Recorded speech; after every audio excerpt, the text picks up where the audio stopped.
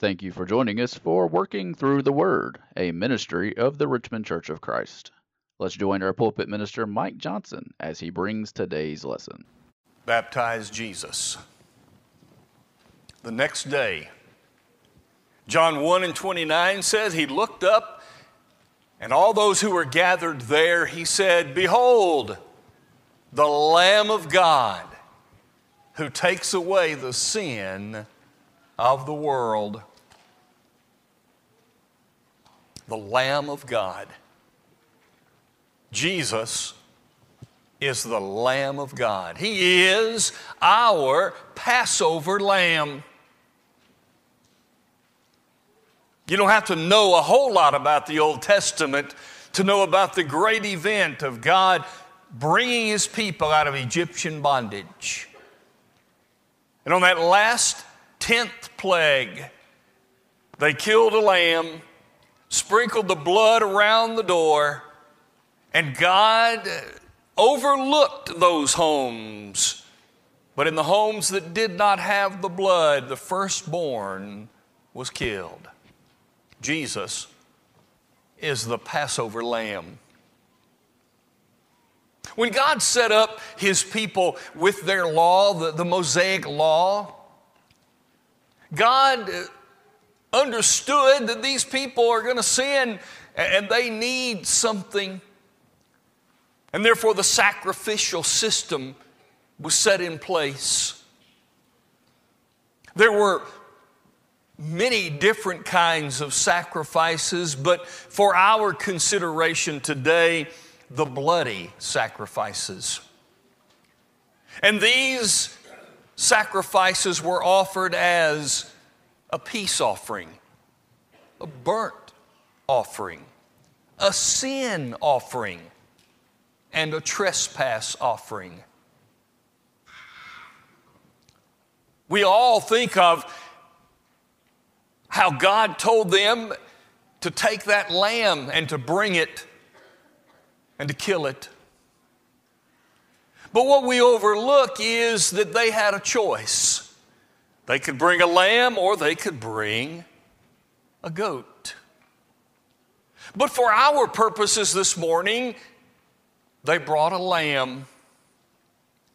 Here is a fact that probably we've overlooked to some degree. I did. In all of those offerings, the bloody sacrifices, the offerer came with the lamb or the goat, but they came with the lamb to the tent of meeting, the tabernacle, or the temple when it was built. And they would bring that lamb individually for them and I suppose for their family. And the Bible says, and the offerer killed it. Now the priests did everything else. The priest took the parts that were to go to the priest. The priest took the animal and burned it as was instructed by God. But the offerers killed it. We find that in Leviticus 1 and 3 and 4. That's an interesting concept. So this lamb was going to be offered, but the person, the sinner, killed the lamb. It makes sense then. When we fast forward to Jesus, who died on the cross for you and me as our Passover lamb, but He was slain by those sinners. They dragged Him to the place and killed Him. Just as they had done, those Jews had done in their history. taking the lamb to the tabernacle and killing it for the sins of themselves and their families. For a few minutes, think with me what it means that Jesus is the Lamb. I would suggest, first of all, that He is the least. Oh, I know He is outstanding. I know He's the Son of God, but He was the least. Let this mind be in you, which also was in Christ Jesus, who being in the form of God, did not consider it robbery to be equal with God, but took upon Himself no reputation, and coming as a bondservant, Jesus submitted Himself.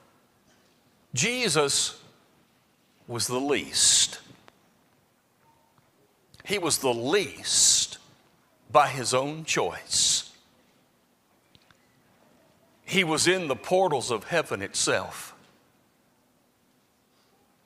And in this position, He didn't think it was wrong to be there, and yet He divested Himself of that to become the least. As the Old Testament would say, the psalmist would say, "What is man that you are mindful of him?" And He became, by His own choice, a person or man of no reputation. He devalued Himself. He became a bond servant, owned by another, because He made Himself the least. But He was also the least by the treatment that He received. Never in the history of the world has anyone died like Jesus. Oh, I know many people were crucified. Many people were beaten. Many people were abused. But nobody died as He died, sinless. He was the least because by His own choice and the treatment of others, He was the least. But that passage in Philippians 2 continues. Wherefore God has highly exalted Him and given Him the name that is above every name, that at the name of Jesus every knee should bow, of things in heaven and things on earth and things under the earth, and that every tongue should confess that Jesus Christ is Lord, to the glory of God the Father. He is the least, though He is the Lord. Jesus is the Lamb who came among us. John begins with these words, "In the beginning was the Word. The Word was with God. The Word was God. The same was in the beginning with God." And then in verse 14 it says, "And the Word became flesh and dwelt among us." Dwelt. Literally, that word is tabernacled. The Word became flesh and tabernacled among us. It has reference to the Feast of Tabernacles. in the August to September time of the year. And the Jews would build temporary booths in their yards. And they would stay there for 8 days, recalling during that time their brethren who spent all of that time in the wilderness waiting to get to the promised land. Jesus tabernacled among us for a little while. But as a part of that tabernacle observance, there were also lights. In fact, they would take 4 75-foot candelabras to display around the temple. It was a time of lights. And in those booths, they would put a hole in the top so they could sit there thinking about the wilderness and observing the lights in the sky of the stars. And John wrote of Jesus, He is the light who has come into the world. And everyone who comes to the light comes to Him. Jesus was among us. Not like the gods of the Greeks who were aloof. They were away. They were not near. Not like the God that Paul found at Mars Hill when they had the altar that said to the unknown God, so far away we can't know Him. God came to us, and Jesus, our Passover lamb, was among us. Jesus the Lamb is one of many. Not one of many lambs, not one of many gods. He is one of many. Hebrews 12:1 opens with these words, Therefore, seeing we have such a vast cloud of witnesses.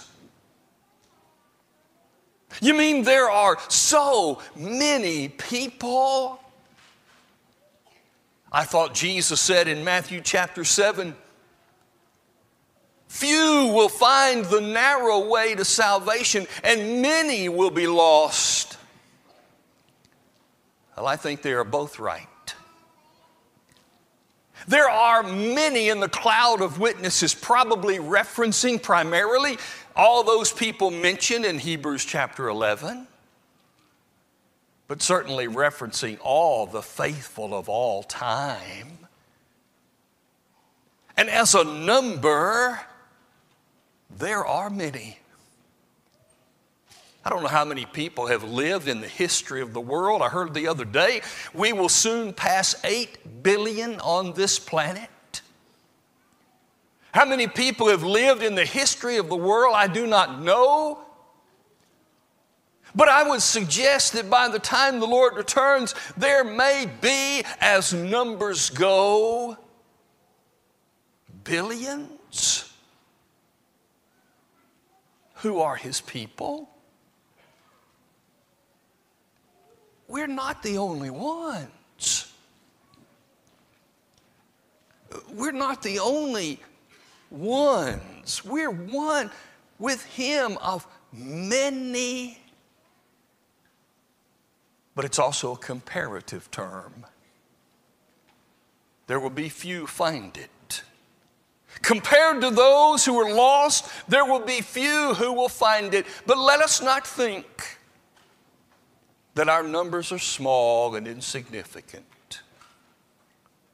There's a great cloud of witnesses of which we all are a part with Jesus. one of many.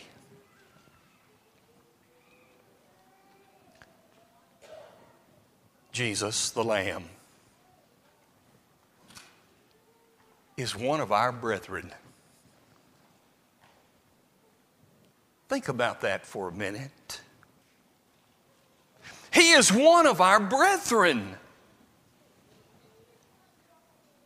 Matthew chapter 12, Jesus was there with a great multitude of people, and the Bible says, and some came to him and said, Master, your mother and your brothers are out here outside seeking to speak with you. And Jesus lifted up his eyes and he said, who are my brothers, my sisters, and my mother? And he said, these are. For anyone who hears my words, the same is my brother and sister and mother. Jesus is our brother. Certainly, he is our Savior. Certainly, he is God, but he is also our brother. Listen to the words of Romans chapter 8, describing that relationship. As many of us as are led by the Spirit of God, these are sons of God. For you did not receive the spirit of bondage again to fear, but you received the spirit of adoption by which we cry out, Abba, Father. The Spirit himself bears witness with our spirit that we are children of God. Jesus is God's Son, and we are his children. So Jesus is our brother. We have a family relationship, not merely neighborly, and certainly not stranger. We are family. But we are his brethren. Because number two, we also are heirs. Verse 17, and if children then heirs, heirs of God, notice, and joint heirs with Christ. What does Christ inherit? Because I'm going to get it too. He got an exalted name. We've already seen it in Philippians 2. We get an exalted name. And he went back to his Father. And we're going to go there too. Because we are heirs. Will you notice with me that Jesus is our Passover lamb?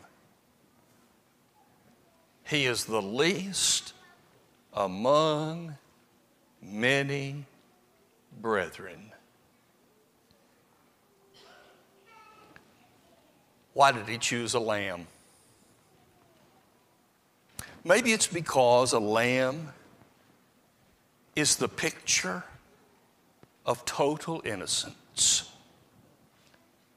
as well as the picture of total helplessness. A lamb cannot protect itself. A lamb is passive. A lamb is at the submissiveness of someone else. In the text that was read for us, he was led as a lamb to the slaughter. And as the sheep before its shearer is dumb, so he opened not his mouth. They go there, and it's done to them what is done. The lamb that was brought to the tabernacle, the offerer had to hold that lamb, maybe tie the legs,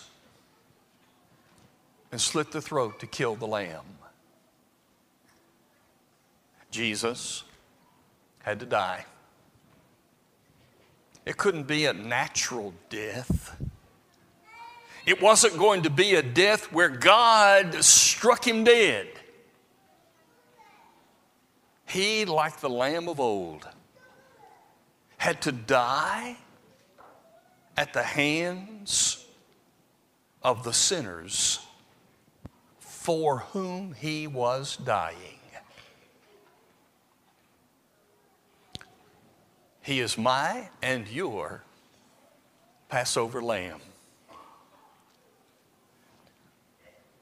In his death, he took our guilt on himself. His death satisfied God, because it was the nature of God